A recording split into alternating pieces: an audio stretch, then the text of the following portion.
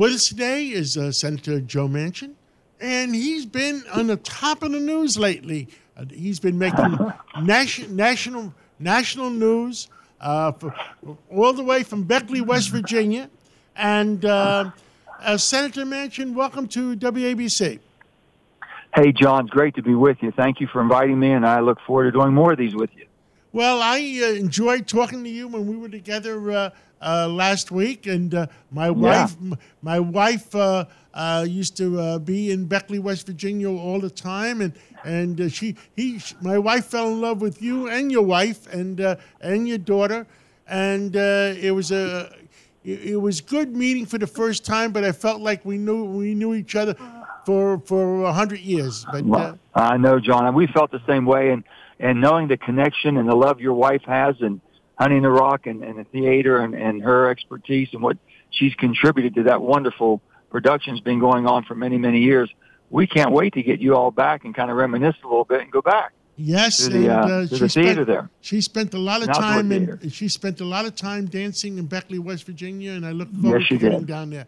Now, you have made national news by going up to visit last Monday to New Hampshire, along with the No Labels party, or whatever they're going to call it, the Common Sense Party. And tell us about it. Yeah. Well, first of all, it's truly about common sense, John. That's how this great country was formed. The common sense and the values that individuals had way back 240 plus years ago are the same as they have today.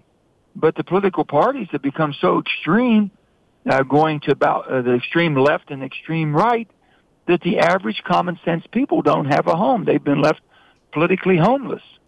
So anything we're doing is speaking out, saying, come on, the country was not designed to be this divided. And I keep saying this, John, the people of America aren't divided. The people in New York aren't divided, or in West Virginia.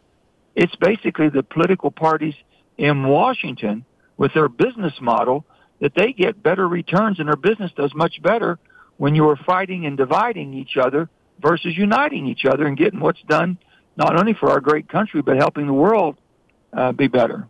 Well, I had put you in the same category with all my common sense friends, and I do know the people at No Labels, Senator Lieberman, a good friend for forever, and I just recently met Governor Hogan from Maryland, and our other governor from North Carolina or South Carolina? That it's involved. Pat McCrory, North Carolina. McCrory, North Carolina. North Carolina. And they all have common sense. And Nancy Jacobson, I go back with Nancy Jacobson that runs No Labels day to day, back to when she was chief of staff to Evan Bayh. And well, these are all good people. They really are, and they care about it. John, back in 2010, when I became a senator, I was governor in my second term at West Virginia. I was in 2 years in my second term, and I loved the job, and I was able to do something every day to help people have a better life, and it was very fulfilling. But what had happened, Bob Byrd passed away in June of 2010. I had to make a decision. I thought, well, my state's in good shape. Maybe I can take that common sense approach to Washington. Maybe I can do better and help people there. And that's what I did. When I got there, I said, oh, my goodness, I made a big mistake. This place is not working the way I thought it would work and the way it should work. And the way that we as governors had to work, which is making everyday common sense decisions to help our states. John Huntsman was a dear friend of mine from Utah, being a former governor, but he was the governor then, and we'd work together. And then he had the same desire as I did to have a balance in how we worked the country and making sure the country had that balance it could work on to provide more stable government. Anyway, we became the first co-chairs of No Label, and the Democrat and Republican former governors, and that's how it got started. And so when Nancy and the No Labels movement, I've been involved ever since, because these are like-minded people that really put our country before they do any party affiliation. And I feel the same. I've always felt that. You know, whether you have a D or an R by your name, we should all have the big A by our name, America. That's who we are. That's the party we truly belong to, and it's really the oath that all of us take, John. We take an oath, the same whether you're Democrat or Republican, to defend and protect the Constitution. And that's really the holy grail that we work for every day. And right now, the business model of the Democrat and Republican Party puts themselves, I believe, and what I've seen, and we need to basically push them back to the center left, center right, where basically the good old GOP and the good old Democrat Blue Dogs and all of them, and the central part of our parties can make those decisions, because right now it's not happening. So if that third party, if it moves in that direction, if there's a desire for that, we'll see. If the two parties get off their respective high horse on the extreme right and left, and where they're making people divide and pick a side, that's not who we are, John. We should all be on the same side. You might have a different opinion and a different way of approaching fixing a problem, but we should be able to identify that we all have a problem that needs to be fixed. I agree 110%. And the only position that I wasn't sure about, and that No Labels made a statement that they're seriously considering a third-party candidacy, but they said only if President Trump runs. And I said, why? If you're going to run, you should run. Yeah. Well, I know any gut feeling on that? Go ahead. On that. Well, first of all, No Labels, you have to look at No Labels. Are they providing a vehicle? Would they provide the same vehicle that if you're a Republican, you run in the RNC, Republican National Committee, okay, has that platform for you to run on, and the DNC, Democrat National Committee. The No Labels would be a platform. If somebody wants to run, believe that they're strongly in the middle and don't believe in the extremes that have to be identified as a D or an R, are they going to have that platform? That's what No Labels should be providing. And then make a decision on who wants to have that, to run on that platform, and then who that's going to be. So if they have that platform, and that means, are they on the ballot? Do they have a position for a team, if you will, or a Democrat and Republican, former Democrat and Republican, that wishes to be that independent? Is there a platform for them to run on? Well, the platform can only be if we have 35 or 50 states that have the ability to have that third-party candidate compete. That's what No Labels is doing and should be doing, and then the politics will take care of itself. Who feels more comfortable in that position? Myself, I feel very comfortable in the middle. That's where I've always been. And I've said this, John, I've never met the first person that's always wrong. I never met the first person that's always right.